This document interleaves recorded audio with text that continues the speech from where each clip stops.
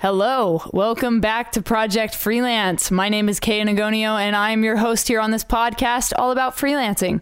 If you are a freelance photographer, if you want to get into street photography or nightlife photography, this is the episode for you. I'm speaking with Mike Romer out of St. Louis, Missouri. He's an urban explorer. He's a nightlife photographer. He's a protest photographer. He wants to be a combat photographer. So we talk about a bunch of really cool things in this episode, and I think it will help you out a lot if you're an up-and-coming photographer. I learned a lot from him, actually, and I'm going to be taking some of his insight with me on my future freelancing gigs.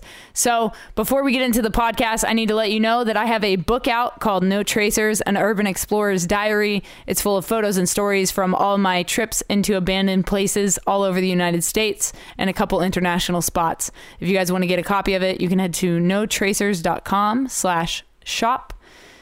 Also, if you guys didn't know, this podcast is now partnered with Liquid Death Water. If you don't know what Liquid Death Water is, don't you worry your pretty little head. You've got an ad coming at you in 3, 2, 1.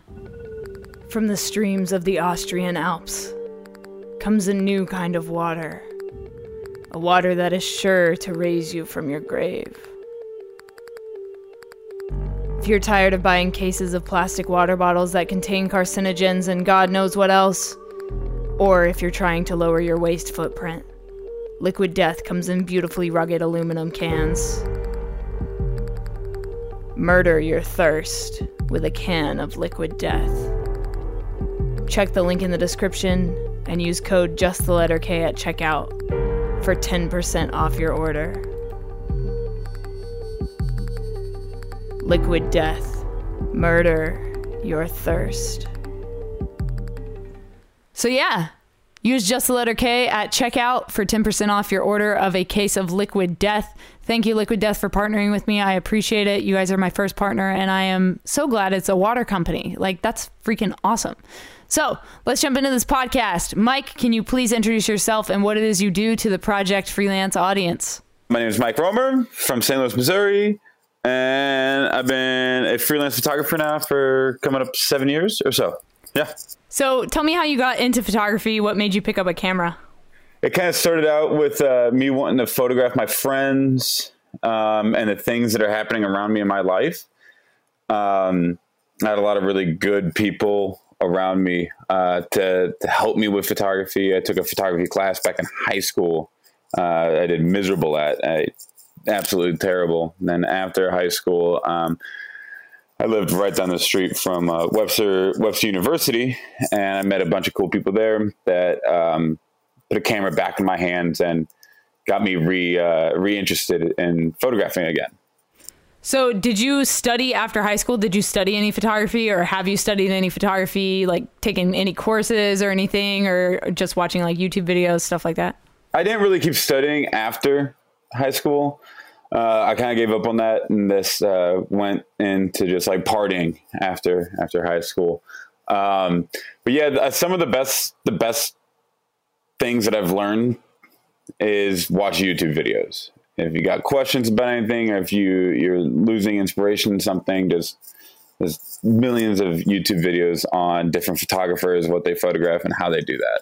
So, and I think that, education is changing a lot now that, especially right now during this pandemic situation, everybody's taking classes online anyway. Yeah. And it's like, why are you paying a ton of money to go to college when you could literally just Google it or go on YouTube or join Masterclass or, one of the 1,000,001 different online learning platforms that there are out there now. So I don't think it's necessary to go to school to study this stuff anymore in a way. No way.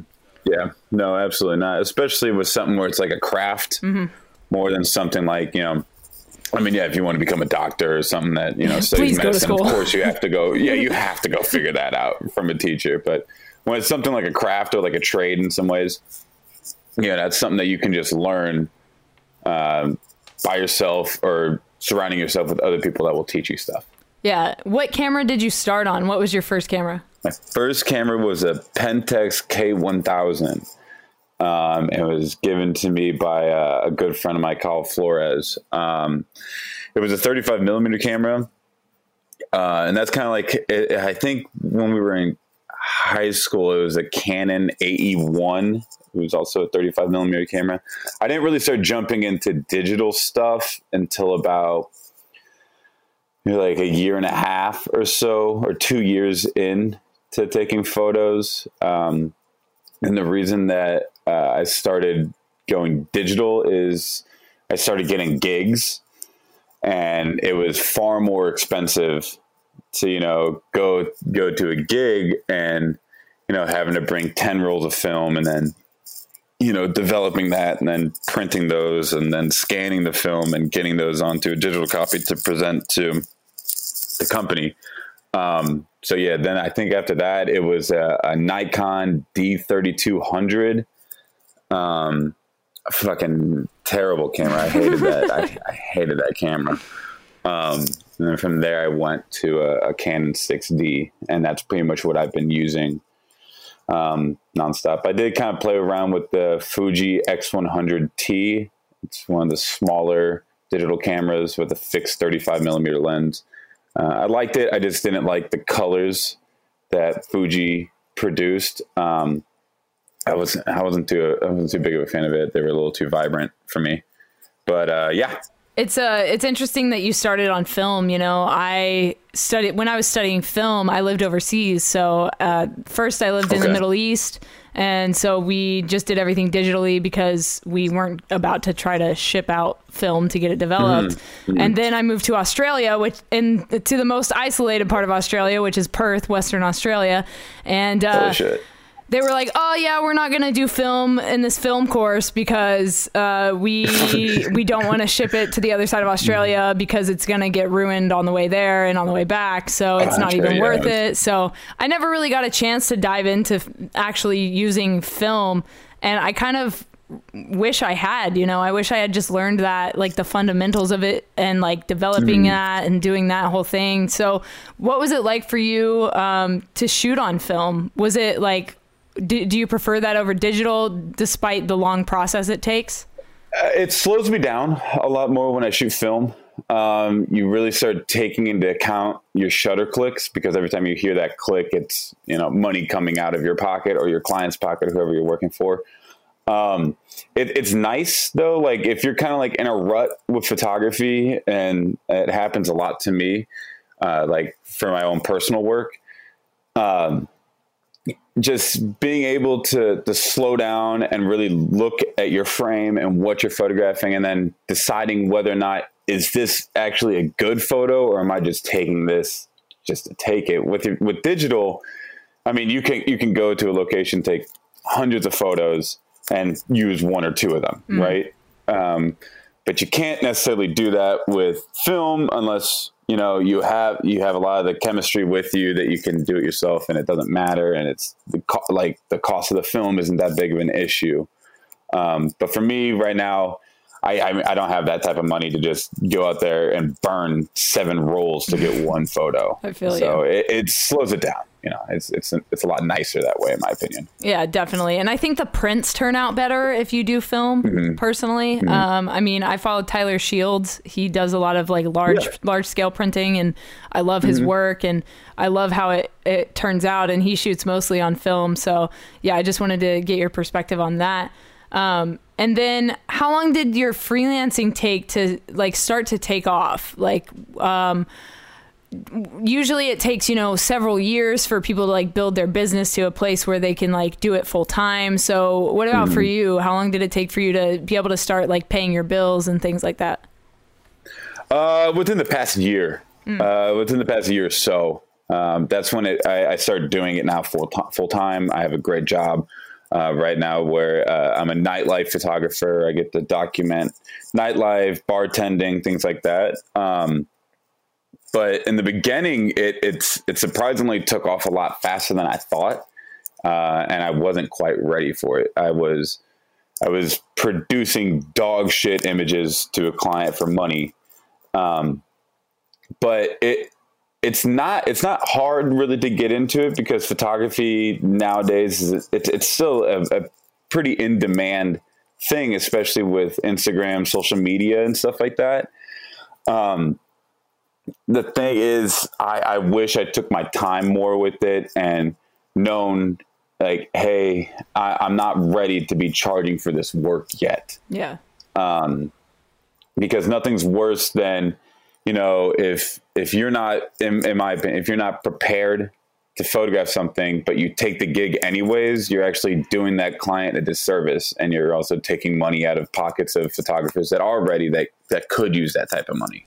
Yeah, I totally feel you. And like, I kind of ran into a situation similar to that the other day. I have this new potential client that owns like a trampoline company. So they build trampolines, super exciting, but they need photos of their products, which is great. That's where I come in as a photographer and a videographer. And they were like, oh yeah, we're putting this on hold because we need somebody to do some graphic design stuff. And I was like, oh, I do a little bit of graphic design. Send me what you need. And they sent me an example, and I, had to say like, oh no, that's definitely way out of my wheelhouse. It wasn't the type of graphic design that I was capable of doing. And instead of taking that job and doing a horrible job and having them waste money, me waste time, and then them have to go find somebody else, I just told them straight up, like, yeah, I can't do that. But anything you need photo video wise, I'm your girl. Yeah, and it's just knowing your limits and knowing what you can and cannot do to produce a good product for the client. Because at the end of the day, you want to give them your best work. Yeah. And if you just accept every job and every gig, it's not. It sounds good in theory, but in reality, it's not, because then your portfolio is not going to be as sharp as it could be. Absolutely. So, how did you get your nightlife gig? Did you find it online? Did they approach you? How did you get in connection with them? And I'm asking for, other photographers that are just starting out that maybe have an interest in nightlife photography and they want to start shooting at bars or clubs. Like, tell them how you got into doing that specifically. Oh, man. I knew a couple guys that worked at one of the nightclubs here in St. Louis. And they were wanting me to come in and, talk to them about it. And, when I first started there, I told them that I wanted to photograph nightlife, more like street photography, to where, it's not the stereotypical, like, hey, everybody get together, let's, get a photo. I mean, I did plenty of that. I still do plenty of that, but, it really came from them them seeing my street photography work and wanting to incorporate that into nightlife photography. And I feel like it kind of goes hand in hand, because when you start shooting nightlife similar to street, you get more real moments. You get more candid moments of people having a good time in an establishment than if you just go up to someone and, try to get the photo. Some people might be uncomfortable with getting their photo taken. Someone might be blinking, someone might not have the best look on their face. And then, you never want to portray someone in a bad light. So whenever you get those types of images, they're usually throwaway images, and then it's a waste of time. And, but when you get more of a candid shot of someone, people usually respond better to that because it looks more natural, looks more in the moment. And, at least the company that I work for nowadays, they seem to like that a little bit more than just a stereotypical group shot. Absolutely. Yeah. I mean, candid shots are always my favorite types of images over any pose shot ever, just because, like you said, it's more natural. There's more room for creativity. Like when you walk up to somebody and you say, all right, guys, let's get together for a photo. Like it takes the energy out of it, like sucks the energy out of the room. Yeah. You could walk up to a group that's the most ecstatic group in the whole place. They're dancing. They're having such a good time. And then when you approach, now they kind of feel a little bit more self-conscious and introvert in the situation than if you would have just walked up there and just started immediately taking photos of them having a great time. Sometimes when you do it that way, their response is actually more energetic. Right. They see someone taking photos, they're all dancing, they're all already on 10 with their energy. So then that usually keeps it going. And you usually get, in my opinion, you get better images in that way. Definitely. So take me through like your typical evening into night. Like what does your work evening look like? Usually I wake up. I spend a good hour or two, depending on how many images I took from the night before.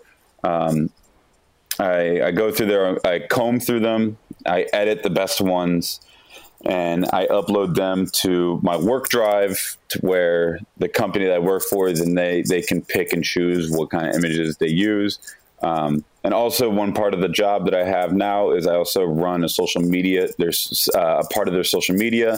So then I'll take some of the images that I feel are the best ones, and I'll use those images to promote the next night or the night of the next day. And then, then I kind of hang out. I do everything I need to do around my house. And then I usually start going back into work around 8 o'clock or so, 8 p.m. And then I usually stay there until about maybe 2 a.m. or so shooting. It depends on how busy the night is. If it's a super busy night, I'll be there until about 3 a.m. and then go home, get some sleep, start it over the next day. Wow. So I always find nightlife, like staff or anybody that works in the night, I always find it super fascinating because I have like the opposite schedule because I'm usually shooting during the day outside, And right. So I love like picking the brains of people that are up late at night. Like, how is it to work at night? Does it feel different? Is the energy different? Like, what's it like versus, shooting during the day? It's hit or miss. It depends on the crowd. Really, it really all depends on who's coming to the club at that night. Some nights, it'll be more energetic than the next. Let's see, but it's not bad. And the thing that's also nice is that, especially nowadays in like 2020, everybody and their mother has social medias. They have Instagrams. They have things like that, right? And everybody wants to be photographed out doing stuff to show their friends and whoever that, that they're out, they're partying, they're having a good time, so it's a lot easier nowadays because it seems like people are more accepting of getting their photo taken than some other jobs and gigs that I've done in the past where people are more introvert on it and they don't really want their photo taken and they're really uncomfortable with it. But in nightclubs and stuff like that, it seems to be most people want their photo taken so then they can post it on their Instagram or post it on their Facebook or whatever and kind of show people, hey, I'm out, I'm having a good time. Absolutely. So speaking of social media, how has that helped you as a freelancer? Has it gotten you more gigs? Like what is your use of social media like?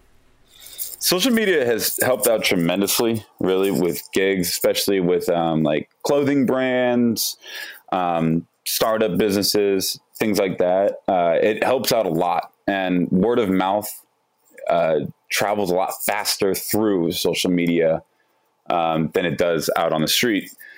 It's a great tool to use. I've gotten I would almost say 90% of my gigs through Instagram, Wow. I'll do work with one company, then they'll post an image that I've taken, and then another company will see that, they'll like that image, and they'll contact me. So then it's a tree effect, it's phenomenal. Just marketing yourself in a good way, producing good work, and having good business with these companies. So if you can use them as referrals and things like that. And who are some of your favorite brands you've worked with, or what are some of the favorite projects you've gotten to work on? I really liked working with Stag Beer.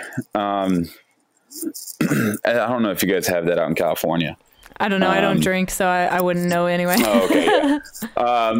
Working with them, I worked with UMSL, which is a university here. I liked working with them. I really, to be honest with you, I don't think I have. I don't think I've really worked with a company that I didn't like. The best times is when, I'll sit down with them and we'll talk about what they want. And when they look at me and say, like, yo, we've hired you, we like your look and what you like to photograph, and they give you complete creative freedom on how to document whatever they need documented. So I would say though, that would probably be the best way. And nowadays, for the most part, companies are like that. They give you that creative freedom. They have a list of things that they need done and they need photographed, but they don't really restrict you on how to photograph those. Yeah. I love that. I love having the creative freedom when working with brands. It's definitely the best part. And when they do trust you fully like that, like there's nothing like it. It's an absolutely incredible experience. It's amazing. Yeah. Yeah. So, you photographed some of the protests that happened. Can you tell me about your experience doing that? Yeah. Mike Brown happened. I don't know, what was that, 5 years ago or so? Mm-hmm. That was something that around that time I was really heavily diving into street photography and learning how to photograph street photography, and protest photography and things like that kind of go hand in hand. Yeah. It's very candid. It's very shot from the hip and off the cusp. I really enjoy photographing stuff like that, because in my opinion, that's history that's happening within my city that I can document and hang on to and show people that weren't there or, you know, might have a skewed idea of what was happening during that time.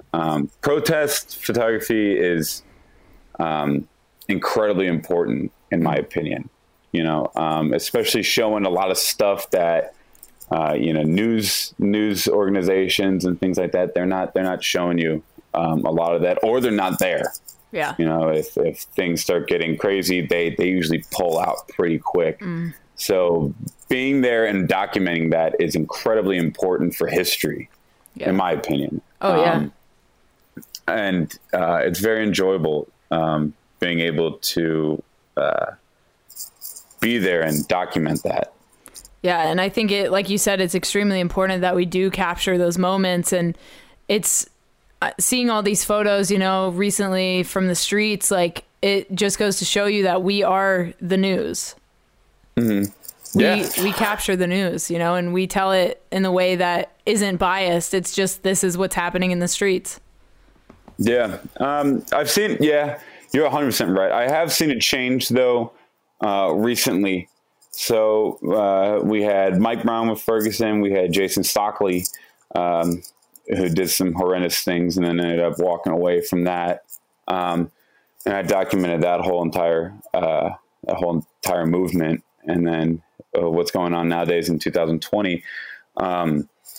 People are not as receptive of photographers as they once were.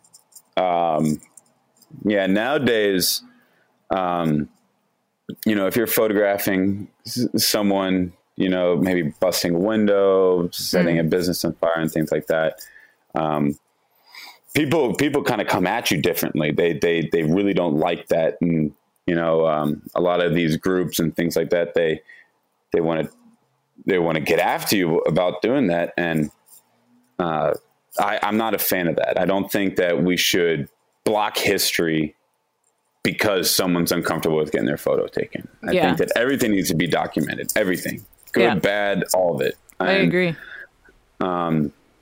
It's just changed. I've seen it change. I'm not the biggest fan of it.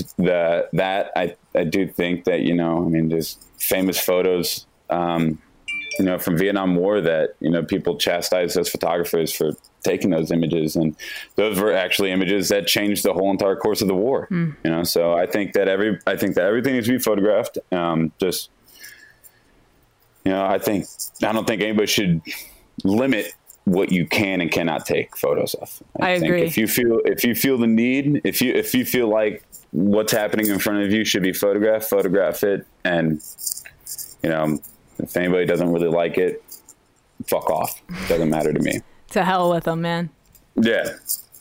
Yeah, I feel you. I feel the same way. I mean, I have a tattoo on my arm that says capture every moment. And like, I totally agree. I think everything should be documented. I mean, I went from doing daily vlogs, and so I was literally documenting my entire life, you know, and getting into photography, same thing. Like, I've always got a camera with me everywhere I go. Like, it's Right. just like, you don't want to miss out on these moments because you never know what could happen.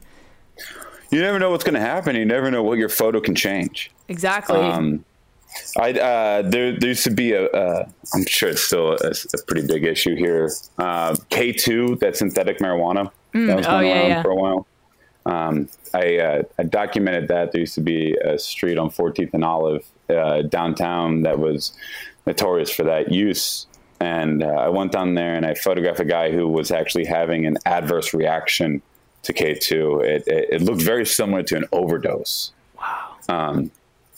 And we pulled him out of the street, and we were helping out. We got ambulance involved and stuff like that. And I snapshotted a photo of him, and I got mixed reactions back and forth from it. I got people saying, "Hey, good job for documenting that," and I had a lot of people saying like, "Oh, you're documenting this terrible thing," and they wanted to make me feel bad for it. But what I noticed was that me photographing that, it reaches people that might not come downtown to see what's happening. Right. So they don't know how bad the situation's actually getting.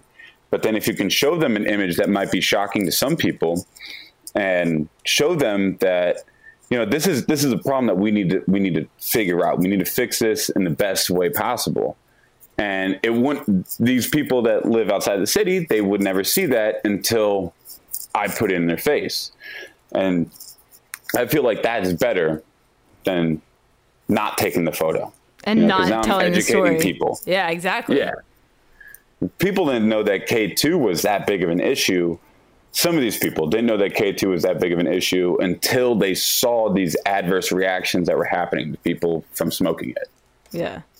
Yeah, man, it's so like cool that you are not only nightlife photographer, but you also have this side of you that is like, I mean, you're a journalist, you're a journalist, whether you take that title or not, but you're capturing these moments that a lot of photographers are afraid to capture. They're afraid to put themselves in that position to get those images, So I think that it's very notable that you do that kind of stuff. And I think that what you're doing is phenomenal. And I think that it's definitely, you've got some images that, first of all, should be on like Time magazine, like I could see your shit on some of these like top magazines. And so I wish you the best of luck with everything that you're doing.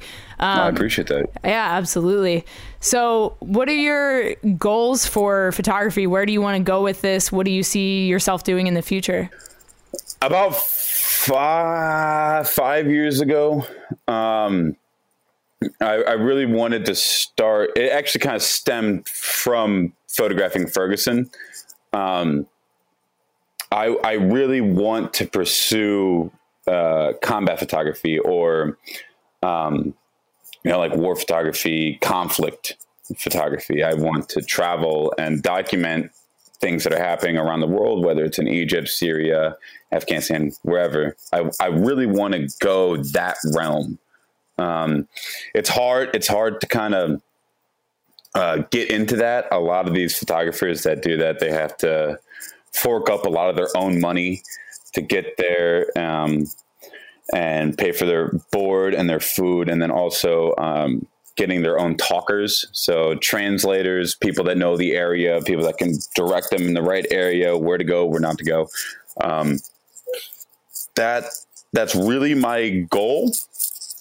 It's just hard to reach that. Yeah, I think that I used to want to do that as well. And I think conflict photography is, like we were talking about, super important for the history aspect of the world, capturing those moments and capturing those conflicts. And it is extremely hard work. I've talked to a couple people that have been conflict photographers, and, it's like you said, there's a lot that goes into it that takes a lot out of you to do that kind of stuff. But again, like, I think that you should totally pursue it because you would absolutely crush it. I think that the way you shoot, your style is very interesting and unique to you. And I think that you could bring a lot to that world of conflict photography. That's my hope. I hope one day I will get to that point. I'm not giving up on it. It's not something I'm ever going to give up on. It's just finding a way to do it a lot of the protest photos I do, I send to, Huffington Post, Times, all those, to see if they might bite and then, take me on and then send me somewhere else. So that's something that I've always been doing. And I'm still very active on trying to obtain that goal. Love it. And, I wish you the best of luck with that. I think that you'll get there eventually. You just got to keep sending them images, man. Just keep doing exactly what you're doing. And one day they'll be like, all right, let's go. Let's do it. Yep. That's my goal. That's the hope. Yeah. So who are some of your favorite photographers that are out there? Oh, gosh. Oh, man. Chris Hondros, easily one of the best combat photographers of all times, in my opinion. Just his style, the way he shoots, the way he interacts with people is phenomenal. If you guys haven't checked him out, he also has an amazing documentary on Netflix called It's Just Hondros. If you guys haven't checked that out, make sure you check that out. Another guy, Bruce Gilden. Bruce Gilden is a street photographer from New York. I think Brooklyn. I think he's from Brooklyn. The way that he photographs things and what he sees and what he decides to photograph, like the people that he photographs and stuff like that, is absolutely incredible. He's got a really good eye with finding people that make good photographs. Other than that, Matt Wilson, he's a local photographer here in St. Louis. He's easily the best street photographer here in St. Louis, hands down. And he's kind of similar, in my opinion, to Bruce Gilden with the subjects that he picks out and what he photographs and how he photographs it. Matt is more of someone that, he'll take the photo when he first sees it, and then he'll kind of communicate with that person.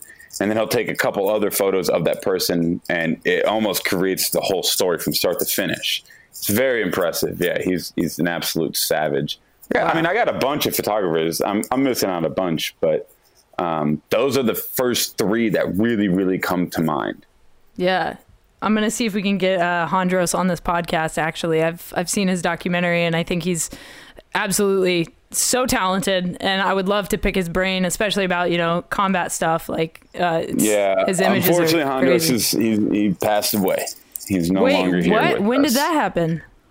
Yeah, he died, I want to say in Syria. Holy I want to say he got hit by a mortar in Syria. Yeah, unfortunately, no, he was really the person that kind of paved the way with a lot of combat photojournalism. Wow. Absolutely phenomenal photographer. That's crazy, man. I hate to hear that, but I mean, yeah, it happens, especially doing what he did. It does happen in that line of work. It does happen. Yeah. So tell me I got a question for you. How do you get onto these amazing rooftops, man? How do you get access to these spots? Are you just like street hunting, like just trying buildings, trying doors? Like, how are you getting into these places? Let's just go ahead and say 99.999% of the doors are open. And I don't have a drone. So, cityscape photography is super cool to me. It's fun to edit, let alone like just going there and doing it. I love that aspect of it. But to me, like getting when it's like a nice kind of like overcast day where the lighting isn't super harsh, and then getting an image on top of a roof of a cityscape, you can really do anything you want with that edit. And that's really, really fun to me. It's like now I can add my own taste to it and my own flair, whether I want to crush the shadows and boost the highlights or whatever the fuck I want to do. It's a lot of fun. Yeah, and it's cool to get that different perspective from, what your normal down on the street level is. I love getting up high and seeing what you can see. I mean, I've climbed a few cranes here and there, and like, man, right. I tell you what, like there's nothing like it. There's nothing like that view. It's fun. It's a great time. Yeah. Slightly addicting, Yeah, of course it is. It's the adrenaline of it. Yeah. It's just a lot of fun. Yeah. I don't recommend it for most people. True. Yeah. It takes a very, very special kind of person to want to, climb on a rooftop or climb a crane or do this crazy shit. But if you do it, it's definitely worth the view. Absolutely it is. Yeah, absolutely. So my last question for you is, what is something you know now that you wish you knew when you started photography? Knowing your worth, especially nowadays with everybody, it seems like everybody nowadays has a camera, and everybody nowadays wants to consider themselves a photographer, which I don't really have that big of a problem with. I think everybody should get into photography and, take photos and, document their life. But just knowing your worth, especially with like wedding photography and shit like that. Like if someone hits you up and they want photos of their wedding and you're not that confident with whether that's understanding how a camera works, whether that's flash or whether that's whatever it is, just knowing your limits, because if you produce bad images to a client, it's just going to be nothing but detrimental on your career. And also you're taking money out of photographers nowadays that are hungry, that are talented, that do need this work to pay their bills. Contracts, making sure you really, really, really, really read over contracts. Also write your own contracts up. Make sure that you don't get fucked in the long run. Making sure that companies aren't going to fuck you out of their work, out of your work. There's so many things that comes into the freelancing that can bite you in the ass long term. Yeah. And just make sure that, you do a good job, and, make sure that you are, you're a good person, because you also represent the rest of the photography community as a whole whenever you do work. So if a company has been burned by another photographer, he's going to look at other photographers out the side of his eye, because he doesn't know if he's going to get burned again. So just do everything right, and make sure that when you do it right, so other photographers don't get shaded by your bad work. And I've seen that happen before, and make sure you get paid. Make sure you get paid. I mean, I understand helping people out. I do that often. I'm not often anymore, but I do it every once in a while for small businesses that I really like. So you can also use your craft as, like a good thing for, maybe a small business that needs help. And, you can, and if you as a photographer like that business, you like what they're doing, you can use your talent to help them out and get them on their feet, because everything nowadays is all on the internet, and it's all on social media. And the best way for a small business to really get going and get traction is having good images. So, also, just be a good person. If you see something that you like and you want to be a part of and you want to help them grow, help them out.